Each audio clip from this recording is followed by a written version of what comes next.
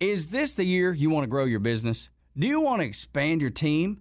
Build a new office? Hey, it's Tug, and I want to tell you about First Liberty Building and Loan. Aren't you exhausted by going to lenders, building a relationship, and a week later, you're dealing with a new person? You won't have to with First Liberty Building and Loan. The Frost family has been helping businesses grow since the 90s, and they can help you too. They know the patterns, they know the ebbs and flows, and they know business. Now the Frost family wants to know you. FirstLibertyGA.com. Buying a building, buying a franchise, or expanding. Reach out and spend 10 minutes with them. See if you're a fit for them and if they're a fit for you. FirstLibertyGA.com. By the way, if you're a young banker and you want to work with a team that's faith-friendly with a culture of excellence, First Liberty might be a good match. Reach out to First Liberty Building and Loan at FirstLibertyGA.com. That's FirstLibertyGA.com. It's all about the dollars and cents, especially now in Major League Baseball as another work stoppage is happening. Buster Olney from ESPN joins us now on the Hobson and Hobson Newsmaker line to talk about that and more. Buster, it always seems like crazy things are happening when you come on with us, but thank you for the time nevertheless. Well, what the last time was before the Braves won the World Series. I wish it could, have a horizon quite as good as that one, that's for sure. And it was crazy because you were one of the few, Buster, that said the Braves were going to go all the way. You hit the nail on the head. And I will do it again, the true confession. I also had them losing in the first round of the Brewers. After that, I got it right, okay? I was knocked down once, but I picked myself up. Well, you know what that's like? That's like a suicide pool where you can throw the money back in, and I'm back in. I live another You week. learned your lesson. That's okay. There's nothing wrong with that. So it looks like baseball hasn't learned any lessons at all. How long do you see this thing going on? I was doing on ESPN last night, we had a Baseball Tonight as we went around that deadline. And in the midst of that, I got a text message from a longtime agent who said that he sent a note to his clients saying, Merry Christmas, Happy New Year, Happy Valentine's Day, Happy Easter, and I'll talk to you around next Flag Day. In other words, that's June 14th. He's very pessimistic. Some voices I heard, around that were similar in terms of the pessimism. You hope that cooler heads prevail. I think they're two, if you wanted to try to identify sort of the soft underbellies of the two sides. On the owner's side, there's a lot of concern about these regional sports networks and how much money they're losing and trying to sell tickets during the off season. Obviously, the longer that a labor stoppage goes on, the more vulnerable the player's side is. You would hope that that there could be motivation somewhere within that realm. But these two sides, in terms of the working collaborative relationship, it's the worst that I've ever seen. And I can't sit here and tell you, yes, this person or this leader or this corner of this side is going to be the one or the group that steps out and makes change. I'm super pessimistic. All right. Quick answer. Did both sides need to put out statements as quickly as they did? Because obviously they were written. They just had to hit send. Do you like the idea that both sides had to put out, well, let me tell you what the other guy's all about? Why do we have to do that minute one? Well, they're both trying to, especially in this world of social media, they're both trying to get ahead and try to cast the other side as being the evil, force in this. And that's why they did this. Unfortunately, what I have found to be, very different than, 1994, 95 and other labor situations is there's just not that much talk going on. I don't see and hear about much collaboration, cooperation, ideas being swapped back and forth, spitballing, this is how it works for you, this is how it works for me. It does feel like there's more attention paid to PR. Okay, so is there anything they're actually close on? Because we're going to get to what they're not, but is there anything that would only take a little amount of time to say, tabled, we're good on that? Universal DH, I don't think there's any question that's going to happen. And while the players balked last spring at expanded playoffs, I think it's inevitable that that's part of the whatever agreement they come up with. 14 or 12? I think it'll be 14. I think that's a priority for Major League Baseball, and if they get through the other major issues, then they'll monetize in their deal with the players something to get the 14 teams. What are they furthest apart on? All of the financial issues. Look, the seeds of this come from the fact that the players got destroyed in the last CBA negotiations in 2016. They lost a ton of financial ground. Their part of the pie has steadily shrunk since then. Their middle class has been absolutely wrecked since then, and they're trying to get back that ground in this labor negotiation. And the owners have one vision of how they can find some middle ground, and the players have very different issues that they're trying to focus on. I thought Jeff Passan hit it right on a couple weeks ago when he wrote about this, that it feels like one side is talking Spanish and the other side is talking French. Well, I think it speaks volumes, Buster. You've been around this game a long time. For you to say this is as bad as you have seen it, there you understand why some are saying June, as far as a possibility, this thing lasting that long. Yeah. And as I say, I wish a lot of times we get into the labor situations as we did in 2002, and, you could see the points of contention coming up, but then you felt like, here's the group of players who are going to, lead to change. I can't identify that for you. I feel like that, on the owner's side, they have a distinct view of how things could happen. And the players just have a completely different vision. And I think there's disagreement on the players' side about how to get to what they want to get to help the middle class. I wrote about it in a piece that's on ESPN.com where Seth Levinson, longtime agent, basically said that he thinks that, the proposal Major League Baseball put forward to create a floor for a lot of these tanking teams, the Orioles and the Pirates maybe being the most prominent current examples, he feels like that's a really good way to get some of the middle class paid. The leadership of the union doesn't have that. There's a lot of concern among a lot of veteran agents about some of the decisions being made at the top of the union. But I don't see how those differences are going to be changed to the point that we're going to see, other people emerge at the top of the union food chain. I just don't.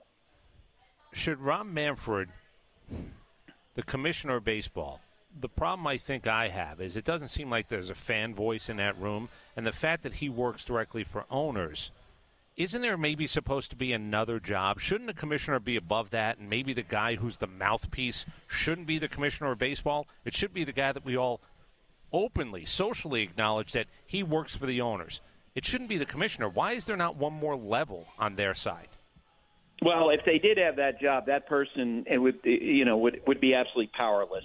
It really is no different than any company where you've got labor on one side with their leadership, and you have the owners on the other side, management with their leadership. I think the difference is that I think for casual fans, they think of Rob Manfred being quote unquote the commissioner of baseball. No, he's not. He's a lawyer for the owners. Exactly. And he's not much more than that. Which and there's not going to be someone who's going to step up for the owner or for the fans.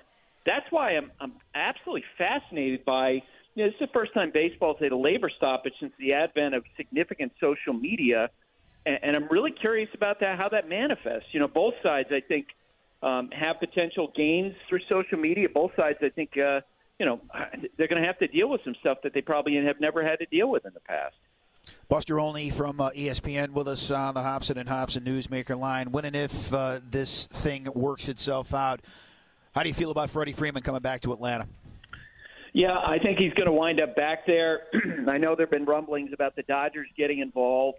On the face of it, Andrew Freeman, who runs the Dodgers, investing a huge contract in a 32-year-old player is not something that he would do typically. The Yankees, in theory, could certainly use Freddie, like a lot of teams could. But the Yankees are trying to save their financial ammunition for Aaron Judge. So I'm skeptical that they would step out in a big way.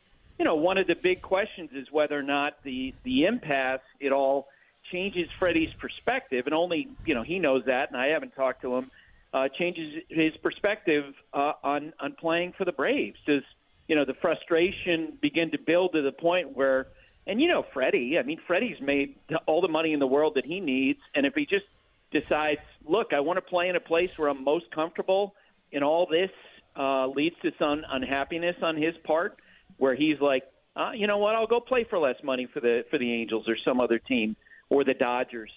I don't know if he's to that point, but that's one of the questions I have about the negotiation. I'm surprised the Braves haven't taken it off the board because he's a legacy player. It feels like in the numbers we've heard that there potentially could be some middle ground.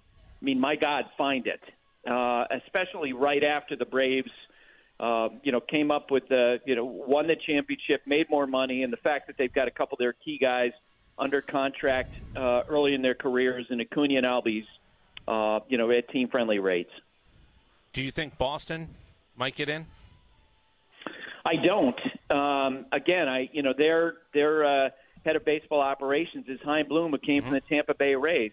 Paying a player that kind of dollars at first base in his early 30s runs completely counter to the analytic world on how they view that. And that's not to say anything about Freddie as a player. That's just, that's where those teams and the teams run. I mean, look at the Dodgers. They use about 8 different guys at first base every year. Max Muncy, Cody Bellinger, other infielders. They cycle through a bunch. The Rays do that as well. I don't see the Red Sox doing that. And on top of that, their top pick from 2 years ago, Cassis, is a first baseman. Their top prospect is a first baseman. So the idea that they're going to give huge dollars to a first baseman, I'm skeptical. I could be wrong. All it takes is one executive to step out of conventional wisdom and to make that deal. But I have my doubts. How unfair is this statement?